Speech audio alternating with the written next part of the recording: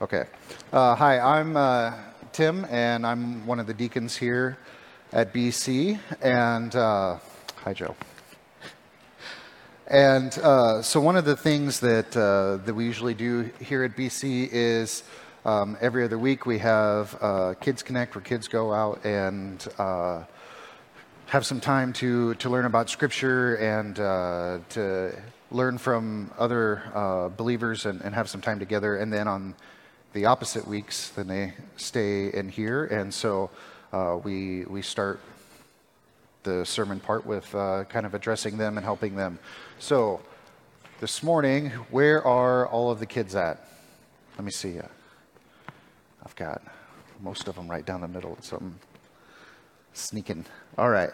So in this passage, we are in Psalm 8 today. And there are a couple of words in here that as we're going through it, I want to make sure that you guys know what these words are, and then once you know what they are, then maybe you can help your parents to know and remember what these words are. All right? Does that sound good? All right. So the first is majesty or majestic. Does anyone know what that means? Zaylee?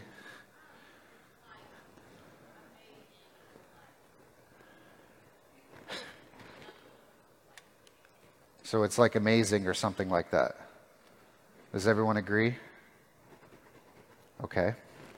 So, yeah, it means like amazing or something like that, that you see something and it just amazes you.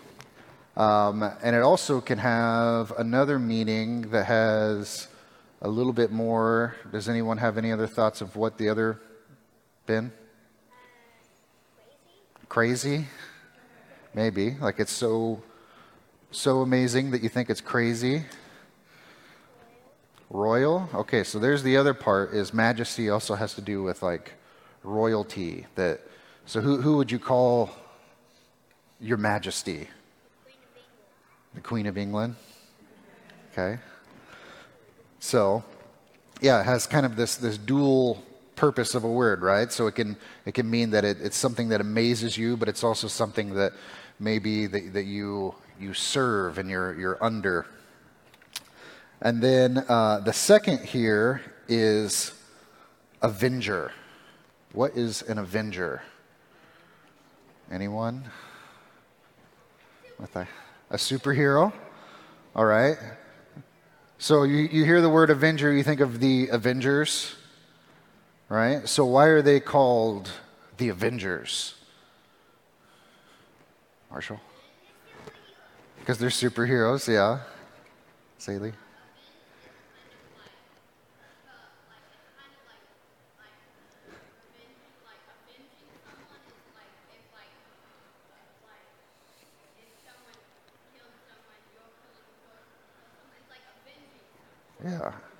Yeah, that was my first thought. Has anyone ever told you don't define a word with the word?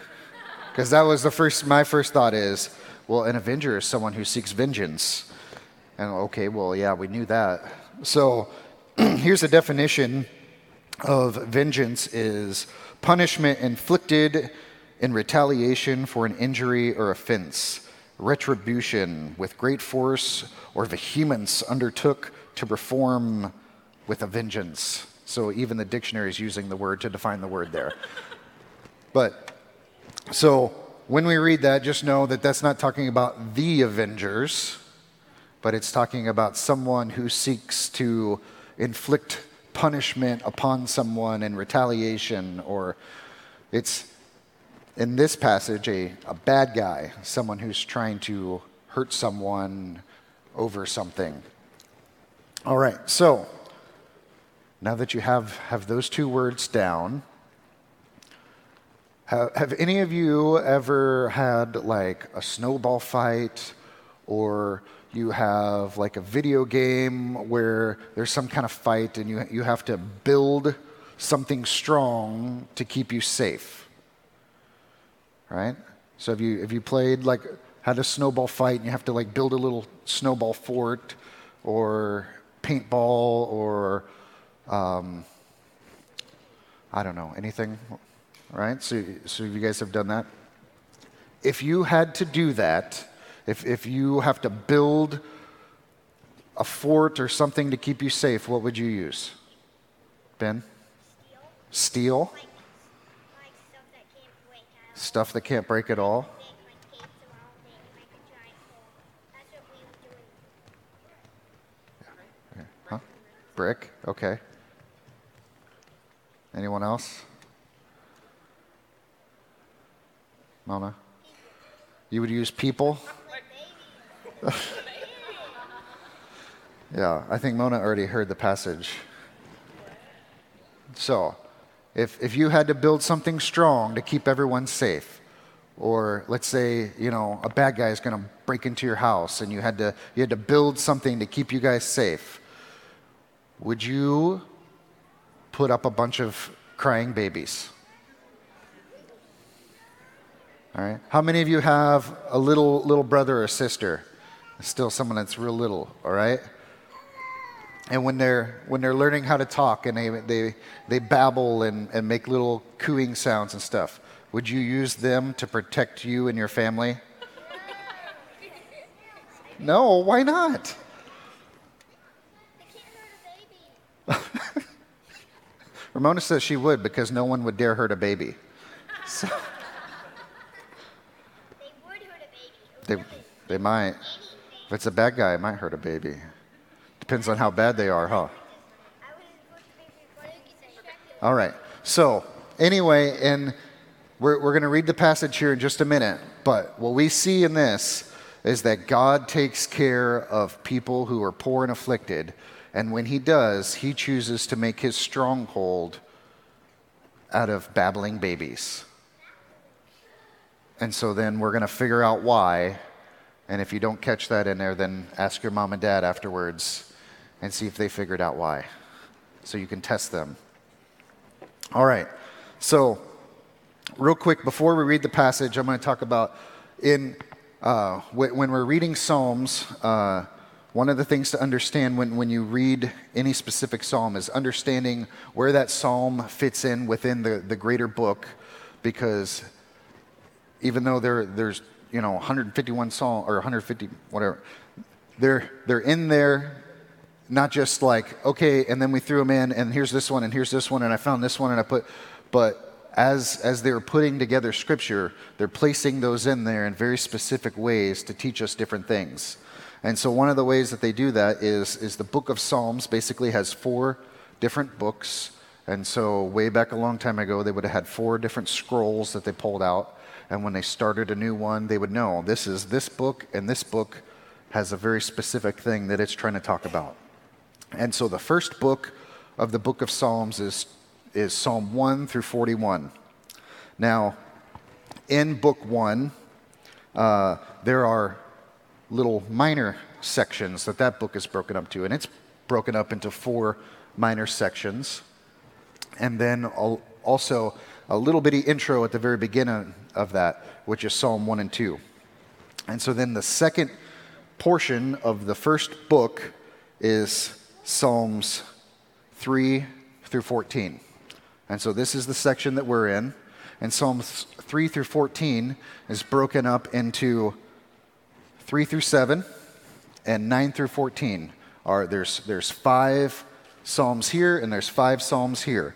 And the first 5, 3 through 7, is 5 poems about King David running from his enemies and about how King David is going to rule over his enemies.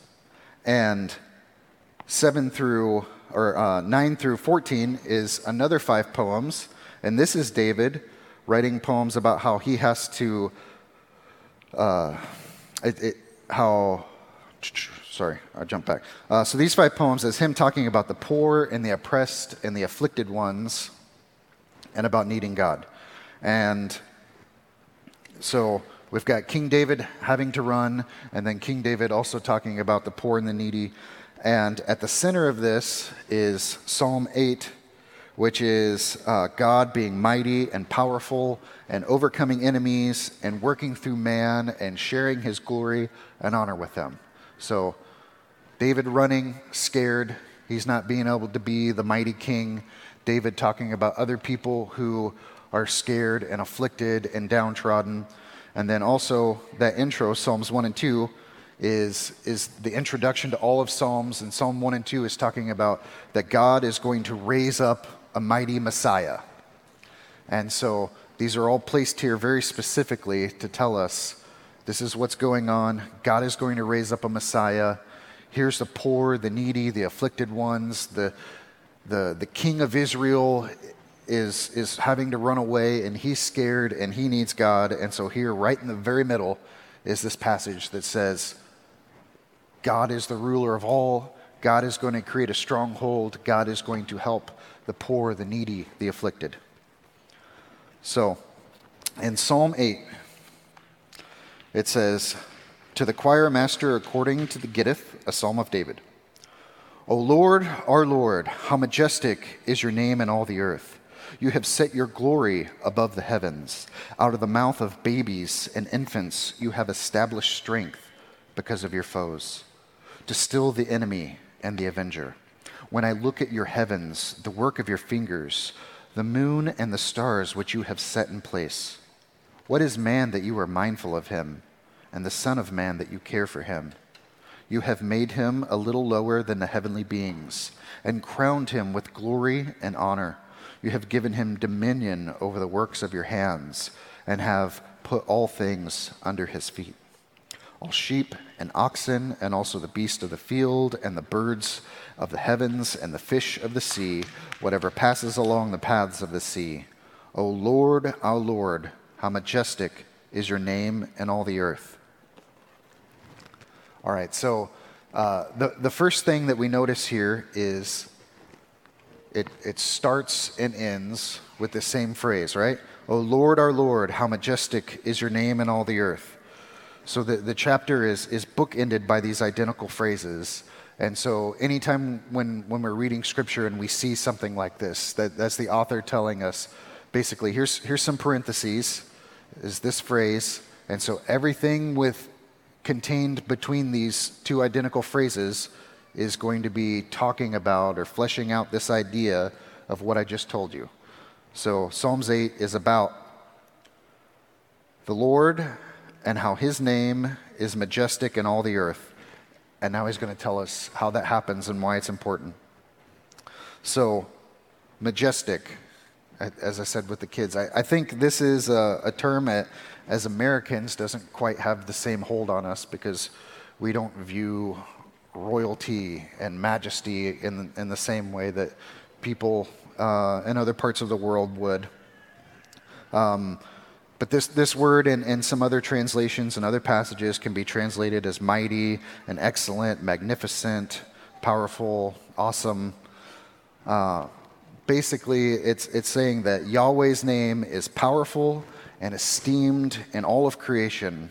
So then the rest of this passage is going to tell us how his name is exalted in and through all of creation. So it says that you have set your glory above the heavens. And so glory, honor, splendor, beauty, God's glory and honor is on display in the earth and above the earth, and his glory is higher than the heavens itself. So there's nothing more powerful, more glorious, more on display in anything in the world than God's name. And God's name is seen everywhere and in everything. And he's saying it's above the heavens. Like, if you're here and you're looking up, like nothing could be higher than God's name itself.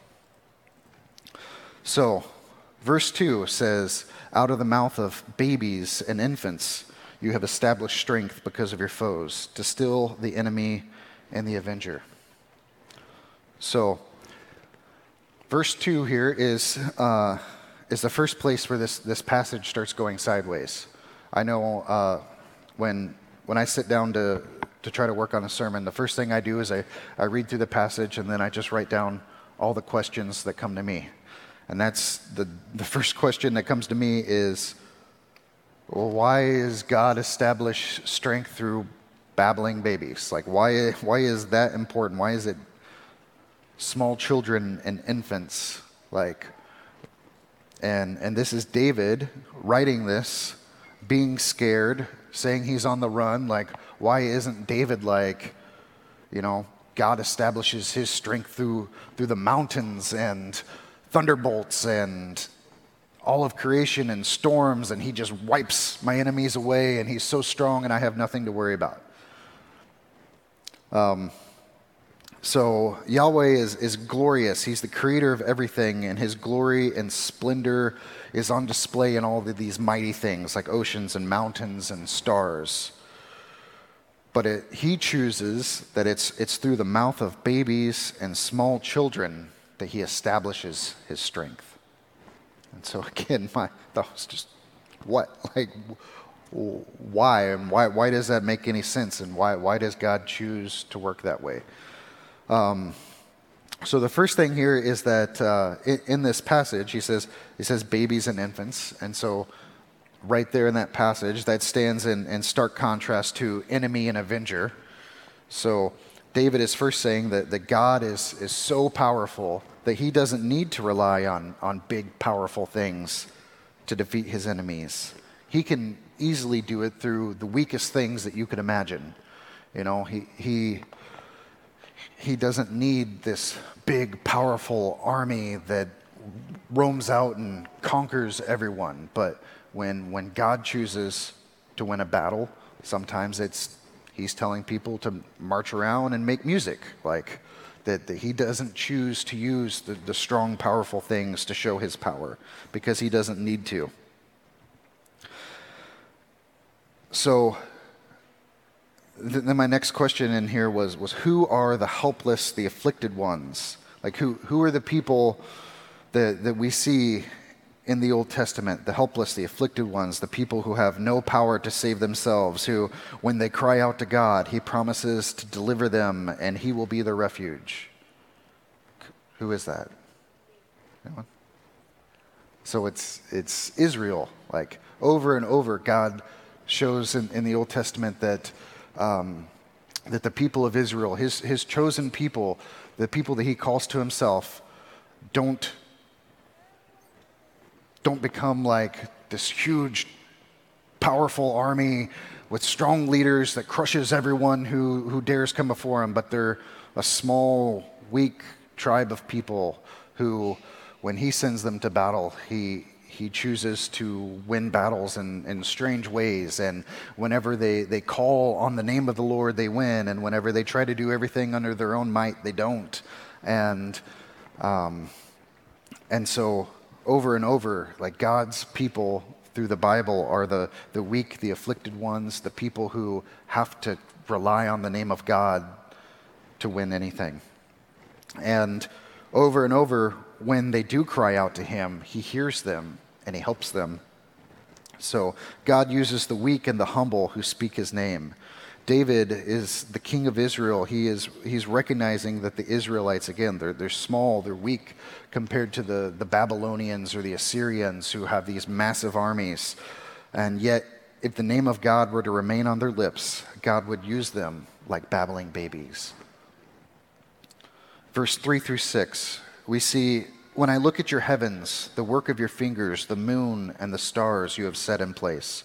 What is man that you are mindful of him, and the Son of Man that you care for him?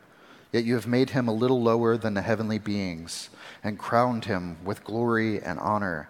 You have given him dominion over the works of your hands, and you have put all things under his feet.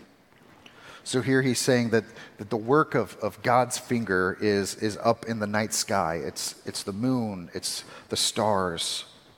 And so for the ancient Hebrew people, they would have recognized that the stars aren't like, to them, like to us, when we see the stars, we think that's a burning gas ball a billion miles away. Like, But to them, they looked up and they saw the stars, and they saw the stars as the heavenly hosts, that each one of these bright things up in the sky is a representation of these of the heavenly creation, of the heavenly host, the Elohim. So they're recognizing that God has these other created beings that he shares his glory with. And so just like God shares his glory with the angels, the heavenly hosts that are up in heaven, God chooses to share his glory with man as well. So even though we're not the bright star up in the heavens, we're the creature made out of dirt that doesn't live a long time and dies easily, that God chooses to share his glory and honor with us. So you have given him dominion over the work of your hands. You have put all things under his feet, all sheep and oxen, and also beasts of the field, and the birds of the heaven, and the fish of the sea, and whatever passes along the paths of the sea. So in what way does God partner with man? So he has given him dominion over the work of God's hand here on earth. So David here, he's recalling the Genesis 1 creation story. He's saying that God created the heavens and the earth and everything in it. And then he creates man from dirt. And yet he elevates man and he puts him over all the other creatures that he's created. And he makes man in his own image. And he communes with him and he talks with them and he puts them in this place of authority over the rest of the creation. And then he gives them the task of subduing the earth and populating the earth and being in charge of this amazing focal point of the creation that God has made. And so one thing that we see clearly here in Psalm 8 is that God shares his work and his glory, and that God chooses peculiar and seemingly weak things to do so. And so Psalm 8, like I said, it sits here right between these two chunks about weak and afflicted and powerless people crying out to God. And then it was preceded by those first two chapters talking about the coming Messiah. And so the New Testament writers and Jesus himself, they riff off of Psalm 8 over and over in the New Testament. And they reflect this peculiar way that God chooses to use the weak and through which to display his majesty. And the first thing I'm going to say is I'm going to cover several different passages here, but I don't cover every single time that Psalm 8 is referenced in the New Testament because it was just too long. And so I don't want to be the person that is keeping you from going out to dinner with your dad.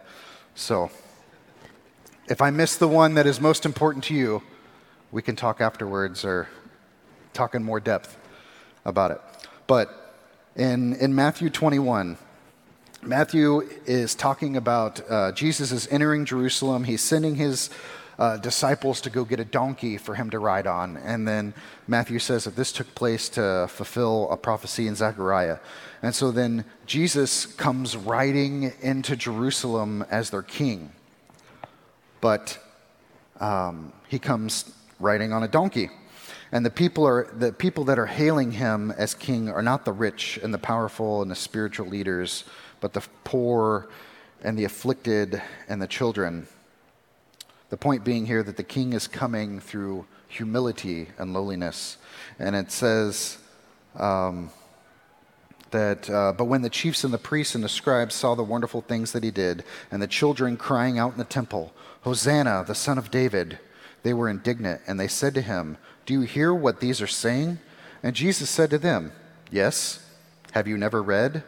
And out of the mouth of infants and nursing babies you have prepared praise.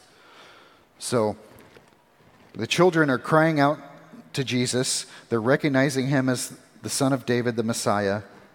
And the religious leaders, the Bible scholars of the day, they're shocked and they turn to Jesus and they say, don't you hear what they're saying? And as if to say to Jesus that these children are wrong to call you this, and why aren't you correcting them? And so Jesus' response here is golden. He replies back to these religious leaders, these Bible scholars, and says, I mean, have you not ever read the Bible? Like, have you not read Psalm 8? And so he's quoting Psalm 8, and he's saying the whole point of Psalm 8, if you understood it, would to know that God's plan was for me to come in humility and to defeat the enemy through babies and the insignificant.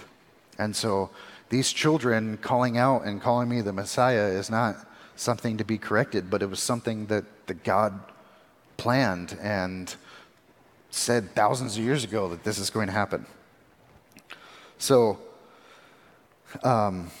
Jesus continually spoke that his kingdom was not one of power and strength, but that the kingdom of heaven was one turned on its head. And in the Sermon on the Mount, Jesus says that the kingdom of heaven will belong to the poor and the poor in spirit and the persecuted, that the meek will be the ones who will inherit the earth.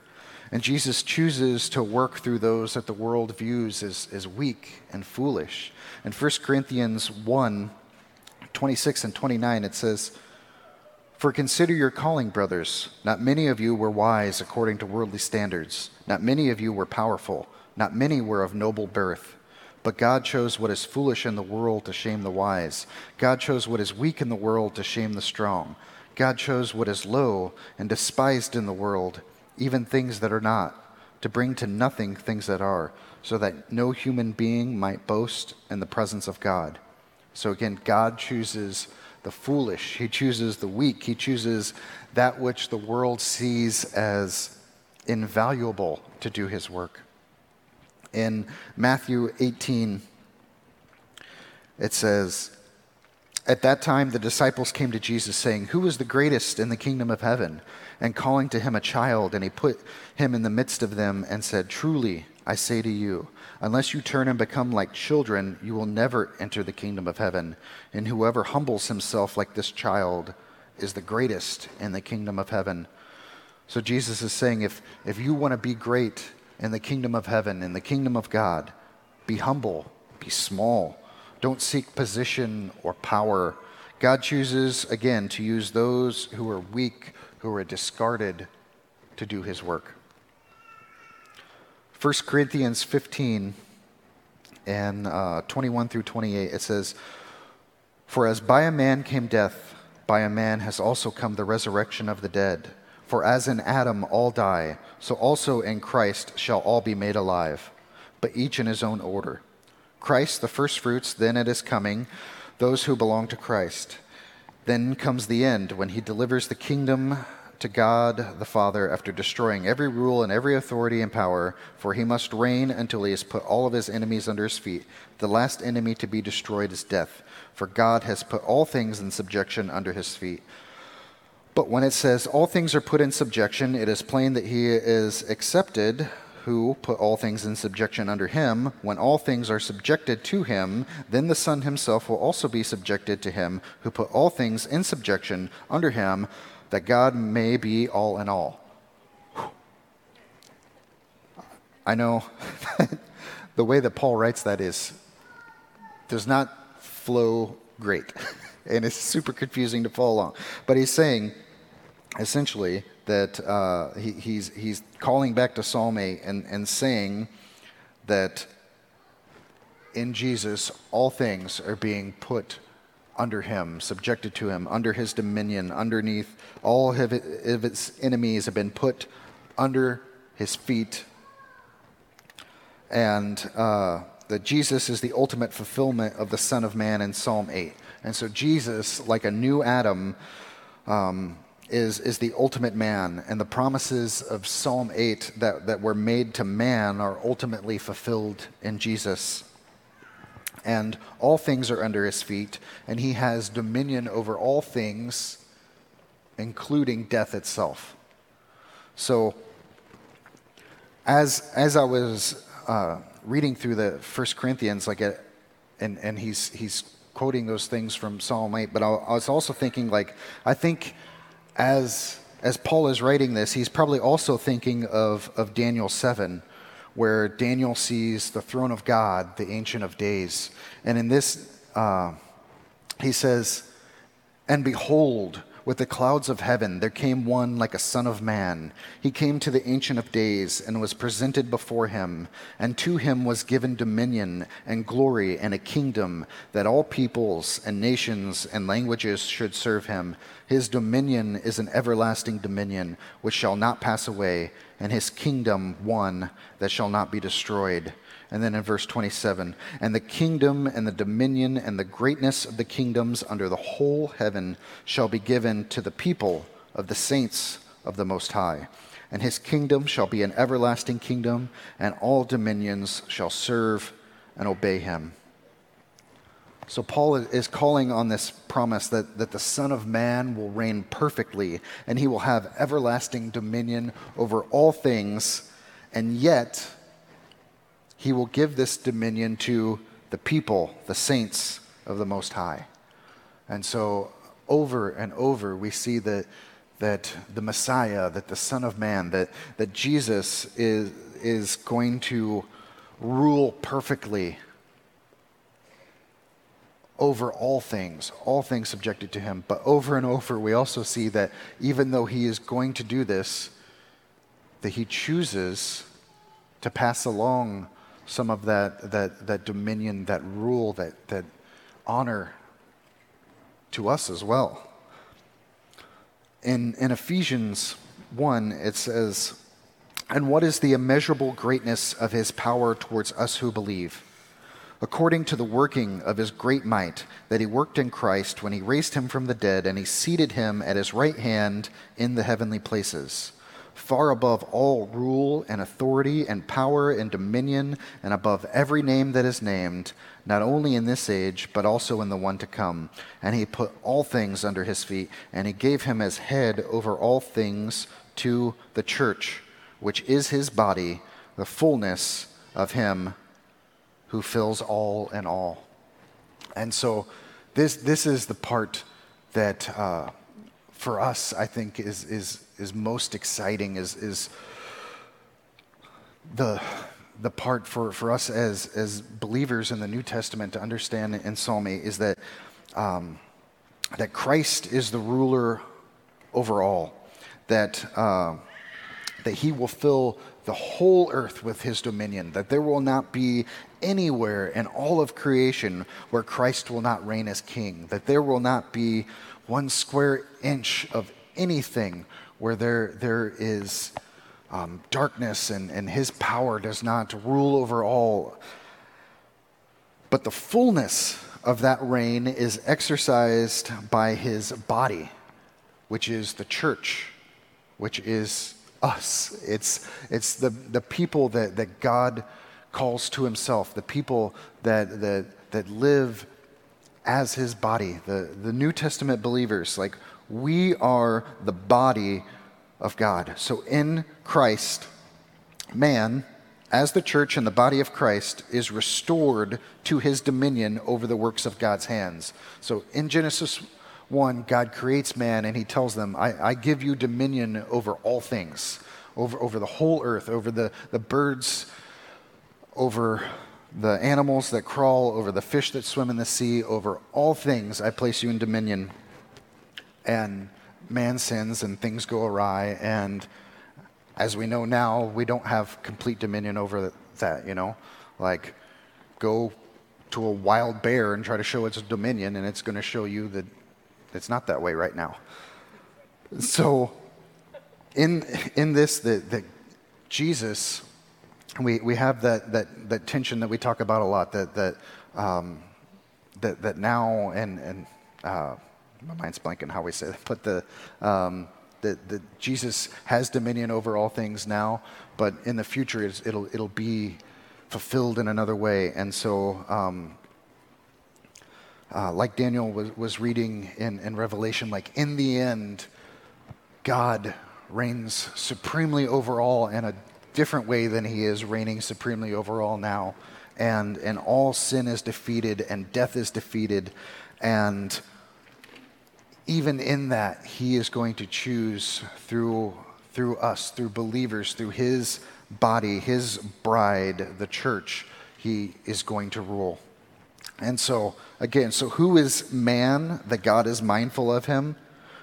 We are nothing in comparison to the splendor and glory of God, yet he desires relationship with us. Christ shed his glory, and he came to earth as a babbling baby. He lived a perfect life. He was executed and shamed and despised on our behalf. And he was raised from the dead, and he sits as king over all, and all is under his dominion. And yet, through all of that, he calls us, the lowly, the rejected, to him. He seeks to have us to be his body, and yet he wants to share his glory and honor and dominion with us as his co-heirs. And so my charge to you today is take that call seriously. If you're someone who has not surrendered your life to Christ and cannot be called part of that body, then do so and take that seriously. And if you have, also take it seriously that we're not just Christians, we're not just, saved from hell, but that Christ has a amazing plan for us, and his call is not just for us, to fight against sin and do some things right now, but his call is he wants to share his glory and his honor and his dominion over all things with us. So have the name of Yahweh on your lips. Have God's name on your lips, because that's what he says there in Psalm 8 is that when our name is on his lips, he will save us. And so and then proclaim that our Lord, how majestic is your name in all the earth. And let that be what we proclaim today. Let that be what we proclaim in the future. And in the end of all things, like when Christ returns and all things are made new, like that will be our call. That oh Lord, our Lord, how majestic is your name in all the earth. So let's pray. Father, we love you and thank you. We thank you so much that salvation does not rely on us being mighty and powerful and able to do great things, Lord, but that your desire is to call those who are weak and needy and afflicted and broken to you. And Lord, that's what we were and it's what we are, Lord, that we cannot do anything without you. That without you, we are like weak, babbling babies who need you for everything. And we ask that you would remind us that daily, that we can't take our next breath without you, that we can't do anything without you, and that your name would be on our lips always. And that we would take that charge seriously, that your desire is not just to save us, but your desire for us is so much greater, and that we would realize that and accept that and take up that call, Lord. That our desire would be to show the weak and the needy and the afflicted and the downtrodden around us that there is so much more, that you are the one who gives stronghold to everyone who is afflicted, to everyone who is fighting against sin, to everyone who is depressed or lonely or scared in whatever situation, Lord, that they can turn to you, that they can have your name on their lips, and that they can have salvation, that they can be made new and be made whole. And Father, as your body, as your church, we pray that you would move within this body, Lord, that we would seek to serve you, to exalt your name in everything, and that we would make your name known to everyone in our community, and that we would just praise you and give you glory and honor in everything that we do as individuals and as a community. And we pray this in your name. Amen.